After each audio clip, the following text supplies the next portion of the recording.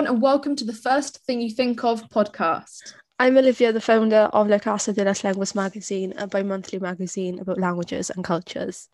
And I'm Ellie, the founder of the travel brand One Globe 360.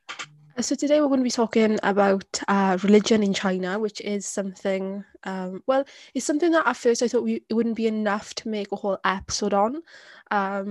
But I didn't realise that there's a lot more things to it than I first thought. And I haven't seen anything in the media, but I would guess that some of these things have been in the media over these last few years, because they do seem a little bit, well, not a little bit, quite a bit controversial. I mean, how much do you know about religion in China yourself?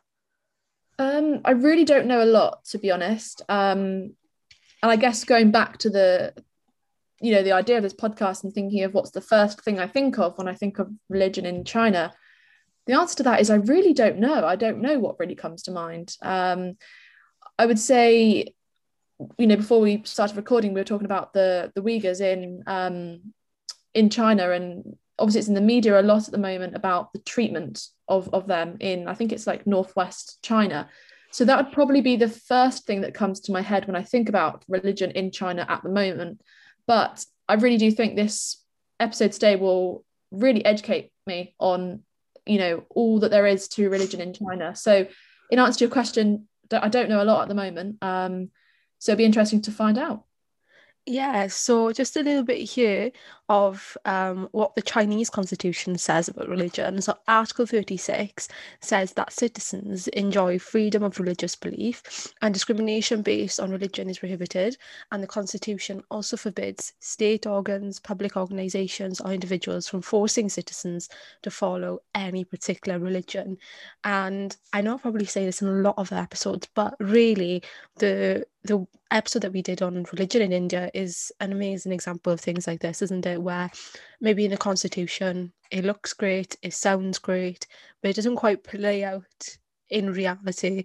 Do you kind of get those initial thoughts when I read that part of the constitution there? Yeah, I think it's, like you mentioned about India with the episode, India said that they're a secular country when actually, in fact, it wasn't quite like that, was it? When we sort of delved a bit deeper.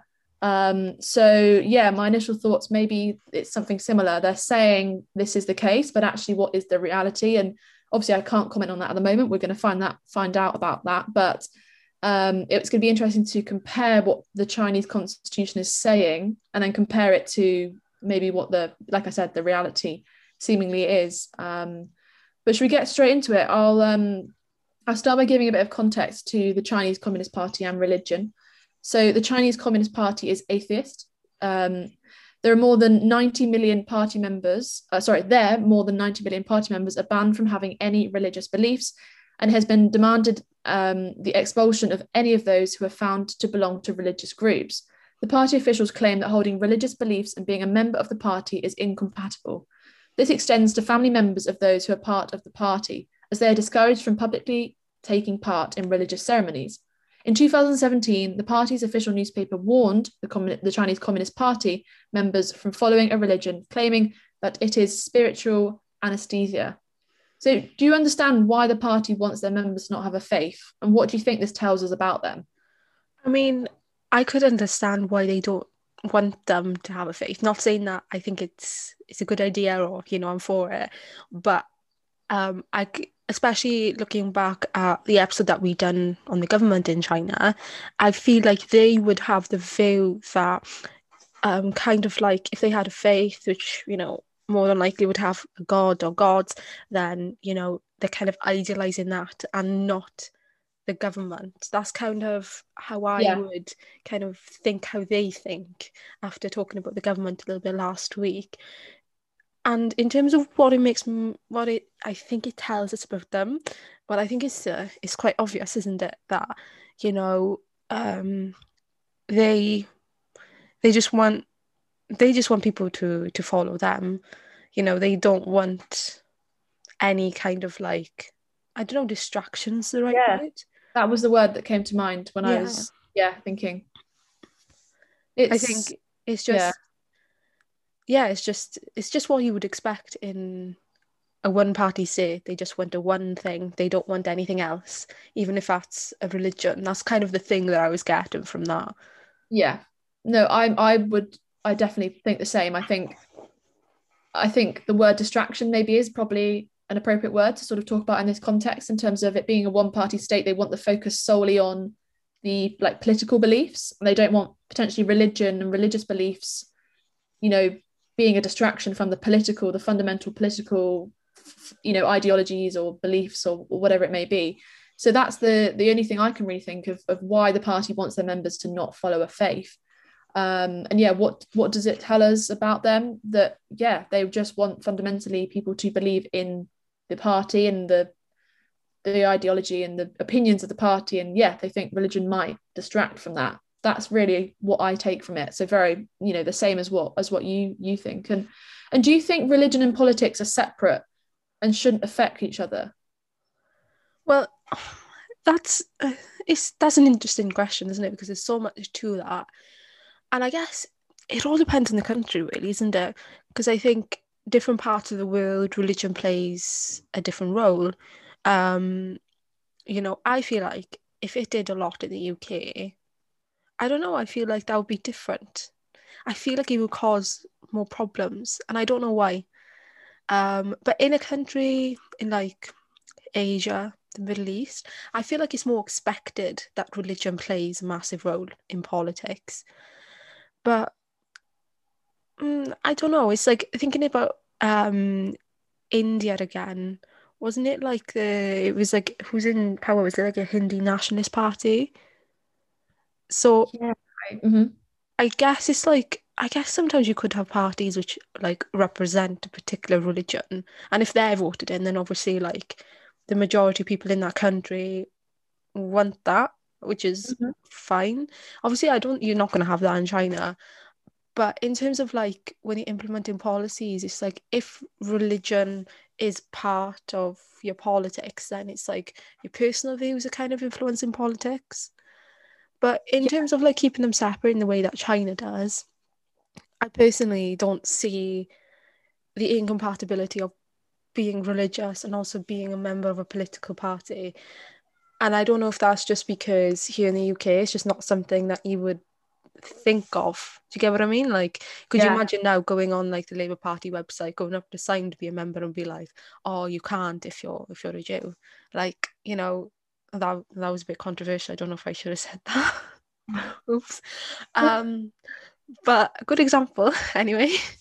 Um, it wouldn't go down well, would it? It would be in the news straight away, In that sense, I really don't think they are incompatible, except Mhm. for the reasons that the Chinese government would give, which they feel are valid. I think it's interesting, isn't it, taking religion and politics and thinking, do we put them in different boxes or do they interlink? Do they connect, and are they similar in certain ways in terms of like, I don't know, beliefs or ideologies? I don't really know, but I think they are separate things. I mean, I think from our experience here in the UK, there's not too much of a crossover between religion and politics, whereas in other countries that might be the case. So I think, I guess it leads on to another question, which is quite interesting. Do you think our religious beliefs, and we've talked about we're both not particularly religious, do you think that means that's had an influence on our political views? And I think, well, because I'm not particularly religious, it doesn't influence my political views. But it's interesting to think about China and, you know, whether there's a crossover between politics and religion, or whether, like we've just discussed, the Chinese Communist Party is trying to prevent that crossover between politics and religion. But in my particular, I guess, case, because I'm not particularly religious, it doesn't affect, like I said, doesn't affect my political views. But it'd be interesting to talk to someone from China and ask them that question, in terms of, do they see it as a crossover, first and foremost, and then secondly, you know, do they feel like they are allowed to do both, be political and be religious? That I think Yeah, would be a really interesting question. yeah. I guess in terms of like in general, do anyone's religious beliefs having an effect on their political views. I think again that depends, doesn't it? For example, if there's a Catholic party and you're Catholic, I think you're more likely, I'm not saying you definitely will, but you're more likely to vote for them than someone who's not Catholic. Like, I personally wouldn't look at like the political parties in the UK and vote out of like the main ones based on religion, because I don't feel like religion is a big factor in either of those. But then at the same time, I wouldn't go off and vote for, you know, like, I'm trying to think of like a religion, I don't know, like an Islamic party that had that in its name, and that's what it was about, and it was about upholding, their laws and their rules, because I'm not a Muslim, if that makes sense. So in that sense, it doesn't. But I guess if a party is advocating for particular religious stuff, then obviously religion and politics go together. Mm-hmm. But in China, obviously, that's not the case. But if it was the case, then I'd be able to understand more how religion plays such a role in politics. But again, it just must be this thing of being a distraction. It's the only thing that I can think of in terms of China. Yeah. No, I think so too. What I'll do is I'll give up some more sort of background context to everything we're talking about. So hopefully the listeners can sort of further understand, the official religions in China and sort of breaking them down in terms of talking about each religion. So, although as a communist country, China has no official religion, the government does officially recognize 5 religions: Buddhism, Taoism, Islam, Catholicism, and Protestantism. In the 2010 official census, 48% of the population was split between the officially recognized religions, as well as folk religions and very small populations of Jewish and Hindu believers. So I'll break them down. So sort of a breakdown of followers of each religion. So there aren't any official statistics, but the Pew Research Center, which surveys religious beliefs around the world, estimates that there are around 245 million Buddhists in China, which is about 18% of the total population. Taoism is the only religion that is native to China. It is an ancient Chinese philosophy and religion that tells its believers how to exist in harmony with the universe. Today, there are about 9,000 Taoist temples all over China, but there are only 50,000 Taoists. In 2018, the Chinese government declared that there are over 44 million Christians in China. Muslims are a minority group in China, representing just 0.45% to 2.85%, which is 6 million to roughly 39 million of the total population, according to the local government. However, statistics vary, as other independent sources claim that there are between 60 to 80 million Muslims in China. So I guess summing up all these statistics, do any of these surprise you at all? What surprises me most, there's an estimated 6 million to 39 million. It's a bit of a jump, but I guess in terms of China, it's not quite. I guess given the population, it's hard to sort of estimate, isn't it? The population of over 1 billion. Talking about it's such a small percentage, but then we're even talking about 2.85% represents about 39 million. I mean, that's crazy, isn't it? Again, I think it reminds us of how big China is as a country in terms of population. Yeah, I guess with such a big population as well, you're obviously going to have lots of different religions. But what came to my mind was, how difficult is it going to be? And I guess this will make sense more later, but how difficult is it going to be in the Chinese government side to police these religions? I mean, we'll learn more about that as we go on, and how they kind of how they what they do with religion in terms of the Chinese government. But it's got to be difficult, especially with if you think about their members, where they've got to have no religion at all. It's got to be difficult, isn't it, when China's so vast, there's so many people. Yeah, it's, I guess, because as I've just mentioned, officially recognizes 5 religions, but then obviously there are some more as well. There's more than 5, I'm sure, in China. And I guess going back to talking about how big the country is as a population, it must be, I guess in terms of thinking about politics again, in terms of the Chinese Communist Party, I guess how they view this, how they view religion as a whole, which we know we've talked about, and then moving on from that, how do they view the different religions? You know, and I guess we can't answer that particularly probably today, but are they more, I don't know, sympathetic to some religions? Are they stricter to others? I think that'll be really interesting, and I think we're going to talk a bit about that later, aren't we? In terms of Yeah. again it's been in the media recently, like I mentioned at the start. But I think, yeah, keeping into perspective the population size, and then obviously how the Communist Party views, you know, all the different religions, you know, separately. Yeah, and one thing I found when researching, you know, the breakdown of how many people follow each religion in China, it was very difficult to kind of find like a consensus for each of them. So it was like, you know, maybe for like Buddhism, I'd have statistics from 2010, and then for Judaism, it would be from like 2005. It was really difficult. And at the start, it says, you know, there aren't any official statistics. And I guess that kind of like it proves the point again, isn't it? That I'm just guessing that kind of religion isn't the main part in Chinese society in terms of the government, because obviously I guess that the government would have to provide statistics or allow for them to take place. Yes, I think statistics are an interesting one, aren't they? Because it's always difficult to understand sort of the reliability of them and when they were published and if they've been updated. It's hard, isn't it? I feel like you have to sometimes take statistics with a pinch of salt in terms of remain sort of have an understanding that it could be very different now, or it, yeah, could not be reliable. But you know, in this, you know, like we said, the Muslims are a minority group in China, representing between just 0.45% to 2.85%. And then it says there's other independent sources that claim that there are much more Muslims in China. So I guess it's just keeping that perspective, isn't it, to the statistics. They can be really useful, I think, when sort of evaluating things, but they can't always be 100% reliable. So I think it's just important to bear that in mind.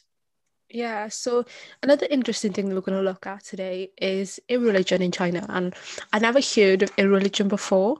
Have you? I have not, no, I've not heard of it before. Yeah, because um, I'm not quite sure what it, I know I've researched it, but I'm still not quite sure what it is, because I would guess that a religion is like not having a religion, which for me, I would instead use the word atheism. Or then I was confused when researching this exactly what atheism is, because I always thought it was just not having religion, but then some websites said that it's just being completely against religion. Oh, I always thought that atheism was um, just not believing in religion, not being Yeah. against it, but just not believing in a Yeah. religion. Well, anyway, going back to irreligion in China, according to a 2012 Gallup poll, 47% of Chinese people were convinced atheists, and a further 30% were not religious. So that's where I was getting confused. Like, is there a difference between convinced atheists and just not being religious? Maybe there are people that take an active role in religion in terms of they think Yeah, about it and they think, oh, okay, I've thought about it and I've decided I don't believe. yeah. And then the 30% are just, I don't think about it. It's not, you know, it's not a part of my life. I don't want to think about it, that sort of thing. Maybe there's a difference between the two. Yeah, because I did RE A level, and we learned there was different types of atheism, so maybe it's on about that. But only 14% of people in China considered themselves to be religious, which is quite a big drop from those who are convinced atheists. But again, putting it in terms of China is still going to be a very large amount. More recently, in 2015, a Gallup poll found the number of convinced atheists in China was 61%. So it's gone up quite a bit, and with a further 29% saying they are not religious, compared to just 7% who are religious. So I think it's quite clear, like the ones who are either convinced atheists or not religious have gone up, and those who are religious have gone down. I mean, and just kind of like thinking about, I don't know, just what you think and kind of bits that we've spoken about. Why do you think that would be? I'm just trying to get my head around these statistics. So we're saying that 3 years on from 2012, more people have said that they were convinced atheists. Yeah. And then roughly the same were saying that they were not. Oh, so a further 29%. Okay, so we've got more people saying that they're convinced atheists and more people saying that they're not religious. So I guess we're trying to essentially break down why that's the case. Maybe that's got, I don't know. I mean, obviously, we don't live in China and we don't know, I guess, the extent to which the government controls religion, but maybe they had something to do with it in terms of, I don't know, people's beliefs, or it's difficult, isn't it? I really can't offer a reason as to why I think the numbers have Yeah. gone up.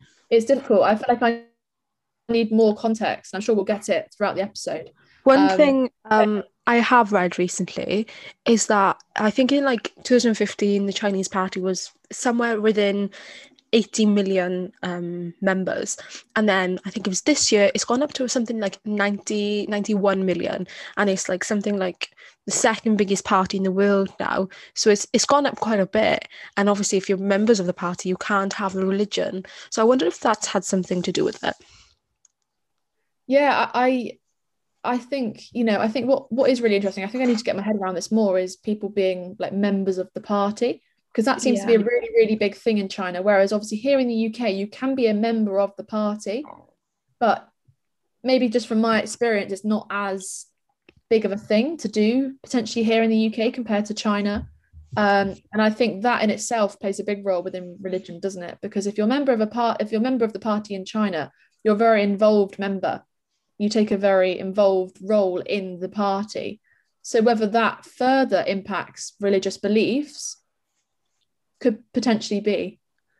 Yeah, well, there's an interesting thing here. So since the reforms of 1979, the government has liberalised religious policies to a certain extent, and the religious population has increased, which isn't quite reflected in the statistics. However, the irreligious are still the majority among all age groups in China, and in some cases, local governments support certain local religious institutions and festivals to promote tourism.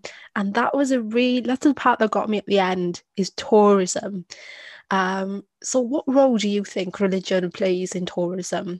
Like when you've been to countries, do you go and see kind of like religious things? I mean, Yeah. I have a few times thinking about it. Yeah, I mean, to answer the first question, what role do I think religion plays in tourism? I think a pretty big role. I think it depends on the tourist, because obviously as a tourist, you could have a particular interest in religion. So then when you're in the particular country, you make us, a proper, you make it your priority to go to temples and place, religious sites, and you educate yourself. But then you could have another tourist that is just there to relax, and they don't have a particular interest in religion. They won't go and visit temples and religious sites. So I think it does play a substantial role in tourism, but I think it depends, like I said, on who the tourist is. But for me, when I travel, I really like to educate myself on the religion in the country. And when I went to Bali in Indonesia a couple of years ago, that was a big thing for me. We went to loads of temples, and we had tour guides who would tell us all about it, and the role that the religious sites played in religion in Bali. So for me, it's quite an important thing just to educate myself, really, because I think if anything plays a big role in a country, whether it be religion or whether it be sport or whether it be food, like I would like to take an interest in what the big parts of a country are, if that makes sense. And if religion's one Yeah. of them, then I would love to learn more about it. So that's how I sort of see it. What about you? Yeah, just thinking, I've been to places which are, you know, I'm thinking of like the Vatican, the Vatican. Yeah. Um, but at the time, I would never have thought, "Oh, I'm going here because it's religious." I was going there because I don't know, it was interesting, or I never went there as a motive because it was religious, but just if you just even look up like just photos of the Vatican and see how many people are there, like you just got to think how much money that brings in. And that is where the Chinese government, the local governments, I think, are catching on, aren't they? And it's like it's kind of playing religion, isn't it? They're playing it to to what they want it for. They don't want their members to be religious, but they don't want to get rid of religion completely because there are advantages, there are strengths for themselves. Which I mean, you can't be annoyed at them for that, can you? Really, because I it is, guess, yeah, yeah. it's seeing what their priorities are with Mm. religion. If they are prioritizing it towards tourism, then you can potentially see their intentions. Really interesting question. I haven't really thought about it before in terms of religion and tourism and like linking them together. And it made me think back to when I went to China and I was thinking, how big a role did religion play in my time there? And it really didn't play a big role at all. And I think that I can kind of understand that now, given what we've talked Yeah. about. Religion doesn't seem to play a big role in China, or not as big as it does in other countries that we've talked about in the past. So it sort of made sense to me. I sort of, when I just reflected now, I was like, oh, okay, when I went to China, what did I do? What did I see? How is it all sort of shown? And I kind of get now, it doesn't seem to be, something that potentially that they would promote for tour. Well, when I was there a couple of years ago, 3 years ago now, I didn't particularly see any tourism associated to religion. Maybe that's changed. I'm not sure. But yeah, it was just interesting to sort of reflect back to my trip and sort of see the role that religion played or didn't really play in my time there. Yeah, so I mean, if we again thinking back to the Indian episode on religion, which I think is we're always going to refer back to, it's that question of, we've seen what it says in the Constitution, and I would say that so far it doesn't really feel like that's been upheld, what was said in the Constitution. Yeah. Yeah, so that obviously raises the question then of, is there really freedom of religion in China? So before we begin talking about what we think, we just got a bit about it here. So the State Council, which is the government's administrative authority, passed regulations on religious affairs. These came into place in February 2018, and they permitted state-registered religious organisations to possess property, publish literature, train and approve clergy, and collect donations. However, with this came more government controls, such as restrictions on religious schooling and the times and locations of religious celebrations, as well as monitoring of online religious activity and reporting donations that exceeded, is it 100,000 yuan? Is that how you say it? Joanne, I Yeah. think, yeah. Which is around $15,900 or just over £11,000. Human Rights Watch in China's director, Sophie Richardson, said that while religious belief in China is protected by the Constitution, the measures do not guarantee the right to practice or worship. Religious practices are limited to normal religious activities, whatever those, I guess, what you consider to be not religious activities differs from person to person. So, yeah. It says that though normal is left undefined and can be broadly interpreted, religious organisations must register with one of 5 state-sanctioned patriotic religious associations, which are supervised by the State Administration for Religious Affairs. So, I guess it's a question that I can't believe I'm asking in a lot of ways. But do you think that religion is something that should be supervised? And in terms of China, why do you think they feel the need to do this? I mean, firstly, no, religion is not something that should be supervised in terms of like looked upon by like a government. I think religion should have its freedom from politics. I know we talked about earlier about the crossover, but I think a crossover is obviously okay in the right way, but I think in this instance, religion it's being somewhat looked at and controlled in some way. And I know I say some way in that I don't think it's fully established how exactly they really control it. But as we can see here, it's monitoring of online religious activity, the reporting of donations, restrictions on religious schooling and times of and locations of religious celebration. So it's very clear that there is some sort of supervision. And I say that in inverted commas.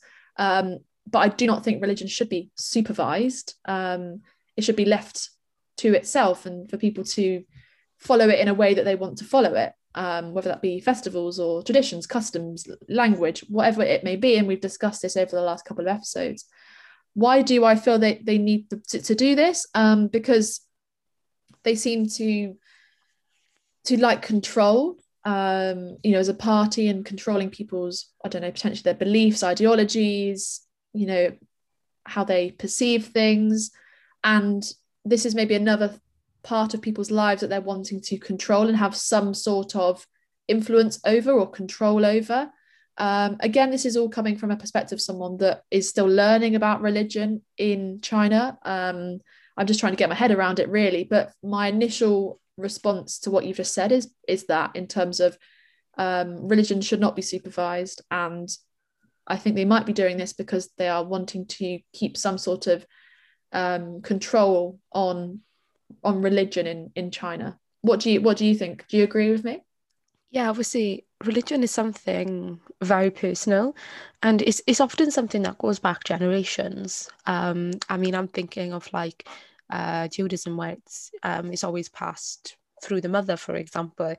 It's Religion is, except in kind of certain circumstances, it's something that when you're born, um, you're brought up in it and you take part in the rituals, which in a lot of religions start from a young age. I mean, think of baptism, like a bar mitzvah and stuff like that. Those are things that take place when you're really young or when you're a teenager. So it's really personal, isn't it? And it's a very much a family thing.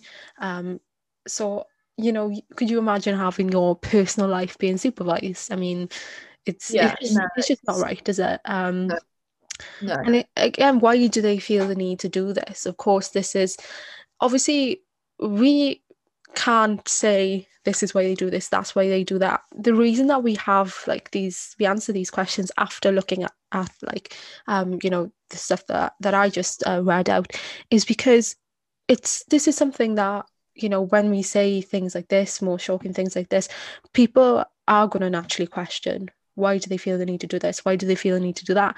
But more often than not, we'll be afraid to say it because of, oh, how's someone going to react to this? Am I wrong to say that? But, as we said many of times, if nobody says it, then you're always going to kind of keep that inside, and then you might get misinformed and you might never learn the truth. So that's kind of why we react to this, why we say our first thoughts. And through doing that, we can often find out the truth, or, whatever. But going back to the question, why do they feel the need to do this? Yeah, again, it's like, I'm kind of thinking, the way that they kind of censor what they can see online. I'm thinking back to that, and it's kind of like, they, maybe like, if they were following a religion and would kind of go against what the party stands for, maybe, they don't, again, thinking about like the censorship, they don't want the Chinese people to see anything that goes against them. And maybe if they were following a religion and they were very strong believers, there'd be something in that religion that would go against the way that the government works, maybe. I think what's really interesting that I'll just go back to before we sort of talk more about it is going back to the sort of fundamental of part of the podcast, which is like, think about the first thing we think of.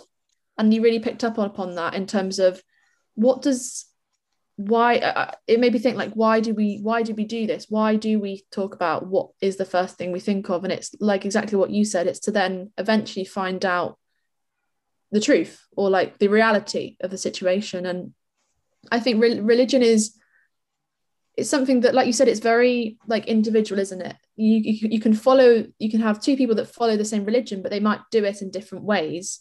Yeah, And I definitely. think what's really interesting here is just to understand, well, just fundamentally to understand religion in China, because I know we always talk back to the India episode, but I feel like for both of us that was really striking. I think when we did the episode on religion in India, and I mean, I don't know about you, but I'm sure we were the same in this. I learned so much about religion in India, and I'm sure after recording this episode today, we'll come away and think of how much we've learned. But I think, yeah, it's such an interesting topic, and I think it's important to remember the two things: one, that religion is very individual and can be interpreted in different ways, and two, like, always bringing it back to the first thing we think of is I think really, really interesting. And what I find also very interesting is to sort of think about our listeners and what's the first thing they think of when we introduce these new topics in the podcast.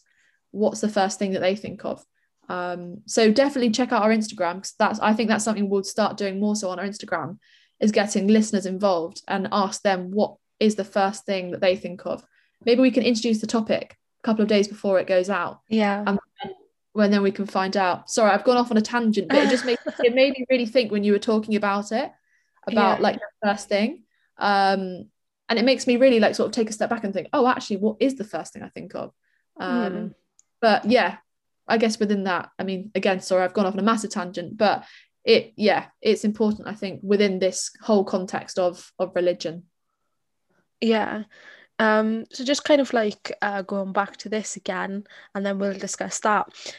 Both registered and unregistered religious groups are monitored by Chinese public security officials, and their aim, you could say, is to prevent activities that disrupt public order, impair the health of citizens, or interfere with the educational system of the state. In reality, human rights watchdogs say that this monitoring tends to affect peaceful activities that are protected under international law, rather than trying to protect it. Under the current president, the Chinese Communist Party has tried to make all religions conform with the ideologies of the party. Regulations that came into effect in early 2020 made it compulsory for religious groups to accept and promote the Chinese Communist Party's values, and it is a requirement for religious organizations to obtain approval from the government's religious affairs office before carrying out any religious activities. So do you think that this is the motive behind the majority of their actions towards religion, that it's kind of like, yeah, they want them to promote the values of their party, and it's like, if we can't get rid of religion completely, because it does have some strengths, maybe in terms of tourism, that, or like the kind of thing there is, okay, well, you have to promote us. Yeah, this is really striking, actually. I think this has really shown the reality of the situation, in terms of, the Chinese Communist Party has tried to make all religions, whether it be Christianity, Buddhism, Hinduism, all religions conform with the ideologies of the party. I mean, that in itself, I mean, all religions are so different. So how they have similarities but are different in their own ways. But yet they're trying to make all of them conform to the same ideology of the party, if that makes sense. It's striking that they're trying to make all religions, like I said, whichever it may be, conform to the same ideologies. I find that I'd love to sort of maybe try and understand how they think that would be possible. Do you know what I mean? Because all religions are so different. Like I said, like, of course, they have similarities, but they're so different. But yet they're trying to make them conform to the But ideology. also, how can a religion promote ideologies of a political party? Yeah, That's an and interesting thing to think. Like, how can they do it? They're this going to goes add back. like an extra book into the Bible or something. Like, Yeah, do you know I what I mean, mean? it goes back to what we were talking about earlier, the crossover between politics and religion. Maybe there really can't be a crossover. Maybe there can't. Maybe there can be a small crossover, or maybe there can be a big one. I don't That's the know. thing. I It's guess like, we're asking all the questions, if you but think about it, if there's a crossover between religion and politics, it's not because it says in their book that, there is, or like there is a crossover ideologies or beliefs. It's because the individual person is making that crossover themselves, if that makes sense. yeah, yeah. I think this is, yeah, and it's so recent. Early 2020 made it compulsory for religious groups to accept and promote the Chinese Communist Party values. So this was last year. Yeah. It's so recent. What do you think that shows us? Do you think that the Chinese Communist Party is just continually like making changes to their, well, is it in law? I don't know. That's another question. Is it in law? they're making changes as recent as 2020. What do you think that potentially shows for the future of this relationship between the Chinese Communist Party and religion? Yeah, that's what I was just thinking when we're going back to the last episode where we talked about religion. It was kind of like things have really intensified under the current president. And I think that's clear here as well, through the new laws. Um, and I'm sure we said something like, has he made it okay for him to be president for life? Or am I probably thinking of something else? No, Um, I think that's true. I think that's right. yeah. I remember seeing that recently. Then Yeah. I can only see things like this carrying on. I can't see them banning religion completely because I think they see religion kind of as another way of putting their party out there. Yeah. And I think that's clear there from them promoting the values and having to do that.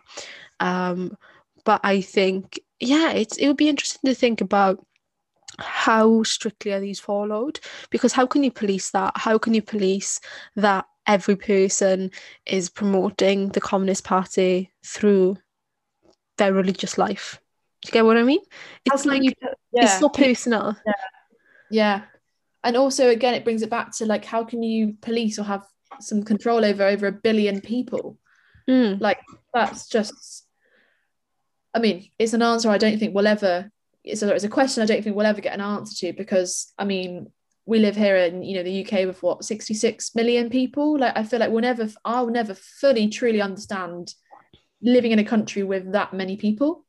yeah, It's yeah, just a completely like bigger scale that we have here. So it will make things different. If you compare the UK to China, there will be so many differences because of that fundamental difference in population, um, in terms of like politics, religion, language, culture, everything. Because it's so different in terms of the size of the country, it will make things very different to how they're done here. And I always try and keep that into perspective. I think, like with India as well, over a billion people. So things are going to be done differently because it's just on a bigger scale than it is here. So yeah, I think that's interesting to keep into perspective as well. yeah. So now moving on to probably something that people have seen in the media more recently is China's persecution of Muslims. And before asking anything about that, there tends to be a theme, doesn't there, when we're talking about religion, is that if there's persecution, we will normally talk about Muslims. Is it just me making that link there? No, I think and I think the media has definitely like played a role in showing this. Yeah. I know we're going to talk a lot about the Uyghurs here, because this has been very, very recent in the news. I think up to a couple of months ago, really, or even now, it's still in the media. Definitely in 2021. So it'd be interesting to, I guess, assess overall, like you just said, like the role the media plays within topics like this. But should I go in just provide a bit of context before we sort Yeah. of talk about it? So China has 10 main Muslim ethnic groups. Hui is the largest of these and is an ethnic group that is closely related to the Han population and largely found in Western China's Ningxia Autonomous Region and the Gansu, Qinghai, and Yunnan provinces. The Uyghurs, who are Turkic people who mainly reside in the autonomous region of Xinjiang, are also generally Muslim. In this area of China, there are around 11 million Uyghurs, which makes up about half of the population. Officials in Xinjiang tightly control religious activity, even though Muslims in the rest of China can generally have a lot more religious freedom. More recently, however, Hui Muslims in northwestern China have experienced growing repression, most notably through the imprisonment of religious leaders and forced closures of mosques. Is this something that you've seen in the media, first and foremost? And if not, why do you think that this is? I've heard a bit about the Uyghurs and the I don't know if you mentioned it yet, but the detention camps. Um, but in terms of like more specific things like the forced closure of mosques and, kind of more specific things about where it's happening, who exactly it's happening to, I haven't read about that. Actually, I don't know if I heard about it in the media. I think I saw a bit about it in a documentary. But I'm sure this has been something that has been, but I don't think it's been like a main story. I don't know if I'm getting that a bit wrong. I think it depends. Like, I mean, firstly, I'm not just talking about both, both of us, but any listeners or anyone really. I think it depends how much you sort of Yeah, yeah, invest in the media, if you know what I mean. Like, yeah. how are you a daily watcher? Or are you someone that just watches here and there? And I think um, I'm someone that I quite like watching the news in terms of I just like to be aware of what's going on around the world. And definitely in the last couple of months, I've been seeing a lot more about this situation. And again, I think it maybe depends on what news you watch. Obviously, news channels are different. They broadcast different things. Obviously, they broadcast many similar things. Obviously, it's like a big event going on somewhere. But again, this might be something to consider. Like the type of news you watch, maybe broadcast different things or in different ways. But this is something I've definitely seen in the media. And there was definitely a documentary I watched recently on BBC iPlayer talking about China, Yeah. and it wasn't just about this example, but it was something that was in a particular episode. It was a series, and this is something that they talked about. So yeah, I have seen it in the media, and obviously we've said we sort of have both been aware of it in the media. How would you say it sort of compares to the coverage that other articles about China have? So in terms of other topics that have come about to do with China, have you noticed any difference in how it's sort of being sort of covered in the news? Well, it's like, as you've said, it depends on how you watch the media, what media you watch, in terms of like what like, channel you watch, what program you watch, and also then what things you read, isn't it? And how much you read. There's so many factors. But the thing is that, if it's like a breaking news story, it's going to be on all of them, isn't it? Um, Yeah, definitely. Obviously the thing to compare, and I don't think it's been on all of them or all of them a lot. Like for example, the first time if I turn on the TV now, it's most likely not going to be the first thing that shows up. I think I'm right in guessing that. I Yeah. mean, all depends when you time it, but yeah.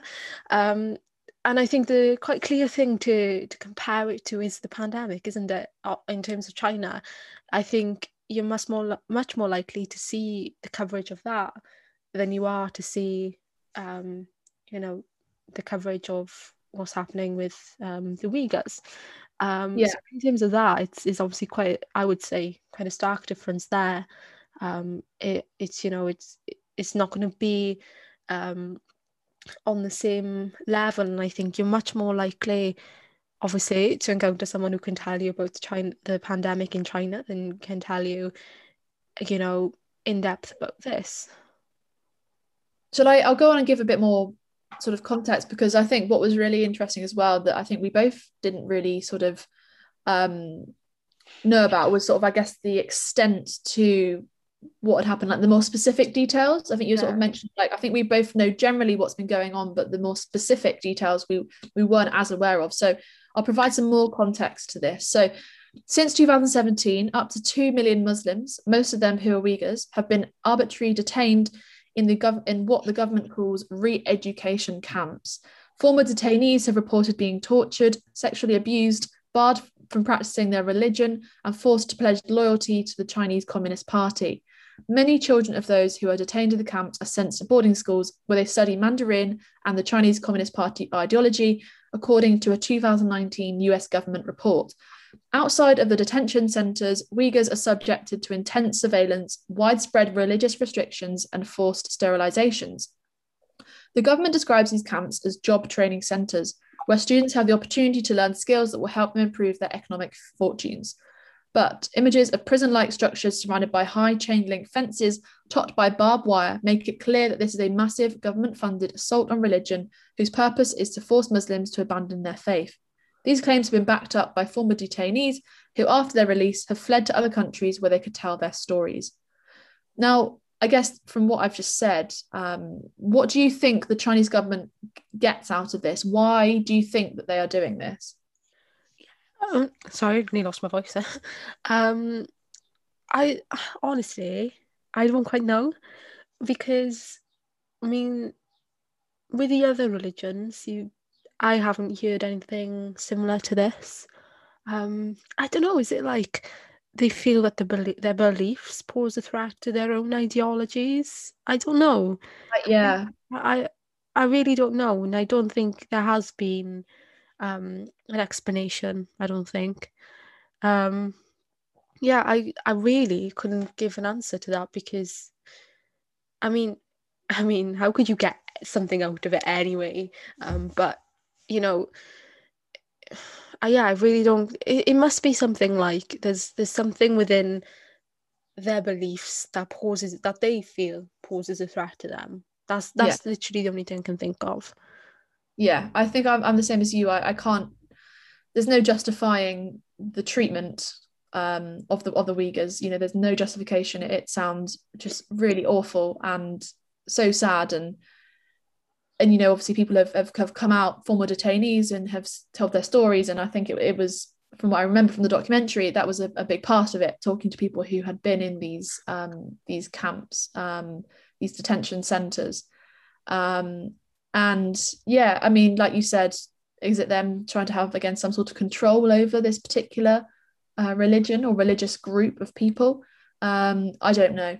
I don't think in the media it's been particularly like revealed or said or talked about as to why they're really doing this. I've heard bits of like, I think because I think the UK is getting involved a bit in terms of, obviously, like, you know, international relations, and obviously the UK has I guess a duty to, you know, protect human rights. And I think Dominic Raab, our foreign secretary, has been, I think, in contact. I guess in contact's a weird way to describe it. I guess, you know, they've had conversations, I think, with the Chinese Communist Party about what's going on.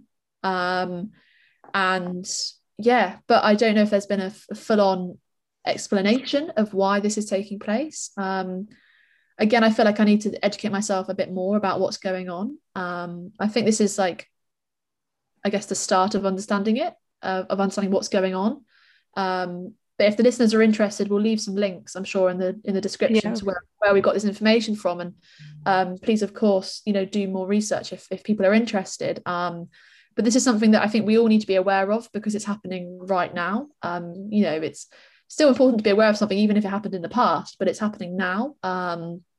And yeah, I mean, there's a bit more information, sort of, I guess, to sort of finish up. So Chinese officials deny human rights abuses in the region. They maintain that the re-education camps have two purposes: to teach Mandarin, Chinese laws, and vocational skills, and to prevent citizens from being influenced by what they deem as extremist ideas. Beijing has resisted international pressure to allow outside investigators to freely travel in Xinjiang. So that kind of answers the question, doesn't it? This is yeah. their explanation as to what they're doing. What do you think about their explanation of it all? Yeah, obviously I can never say that it's justified in terms of being morally right, but it gives an explanation as to why they do it. I think the teach Mandarin, the Chinese laws, and the vocational skills, I think we can forget about those. It's more so the extremist ideas part, isn't it? I think that's what they think justifies it, which obviously you know, I don't know much about, you know, exactly what they are deeming as extremist ideas to give my own point of view um, on that. I'm sure they're not, knowing what I know about the Chinese government. Um, but that's the explanation, isn't it? Again, it's going back to what I said, is they feel that something poses a threat, and it's quite obvious that because they call them extremist ideas. Yeah, I think finishing on this point, I mean, hopefully allows the listeners to to be at a point to research more if they're interested. Like I said, I think we finished at a point where we're finishing to the present day, because obviously, like I said, this is currently happening, this is currently taking place. So I think you know, it would be really interesting to potentially do another podcast on religion in China in like a year's time and see if there are Yeah. any changes, or is it the situation still the same? What's taken place? What has other countries around the world done? You know, like we said, I was talking about like Dominic Raab and obviously UK and the UK's response to it all, and obviously human rights. So I think, yeah, I think it's a point to leave on for this podcast today, and I guess, yeah, reflect on it in a year. And I guess, I mean, with all the episodes, we can probably record in a couple of years' time, and it'd be so interesting to see the differences, or of course similarities between, you know, now and in a couple of years. But I think today this has really educated myself on so many parts of religion in China, and I've learned so much more than I didn't know about, you know, an hour ago. So I hope the listeners have found it really interesting. I certainly have, and like I said, we'll leave the links to any websites or sources where we got our information from, so everyone can go check them out if they would like to find out a bit more.